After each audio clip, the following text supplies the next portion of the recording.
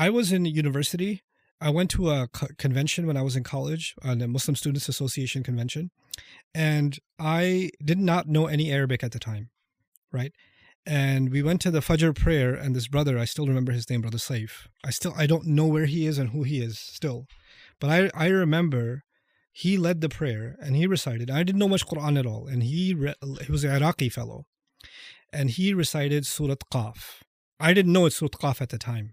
I didn't even read Quran properly at the time, and he recited Surah Qaf, and I remember crying my heart out in Fajr, not knowing what he's saying. And it's not even like social crying, like the guy next to me is crying, so I'm like, okay, I'll cry too. No. It's the word of Allah was just, it was doing something to me because of the beautiful, magnanimous way in which he was reciting the ayat. And I had to find out. And then there was a big crowd. I couldn't find him.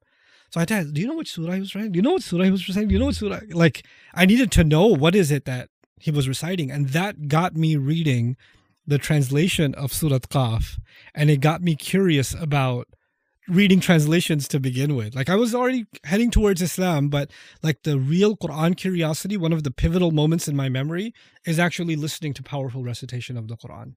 So I don't think we should undermine the power of this, the power of just the sound of the Quran echoing in the world.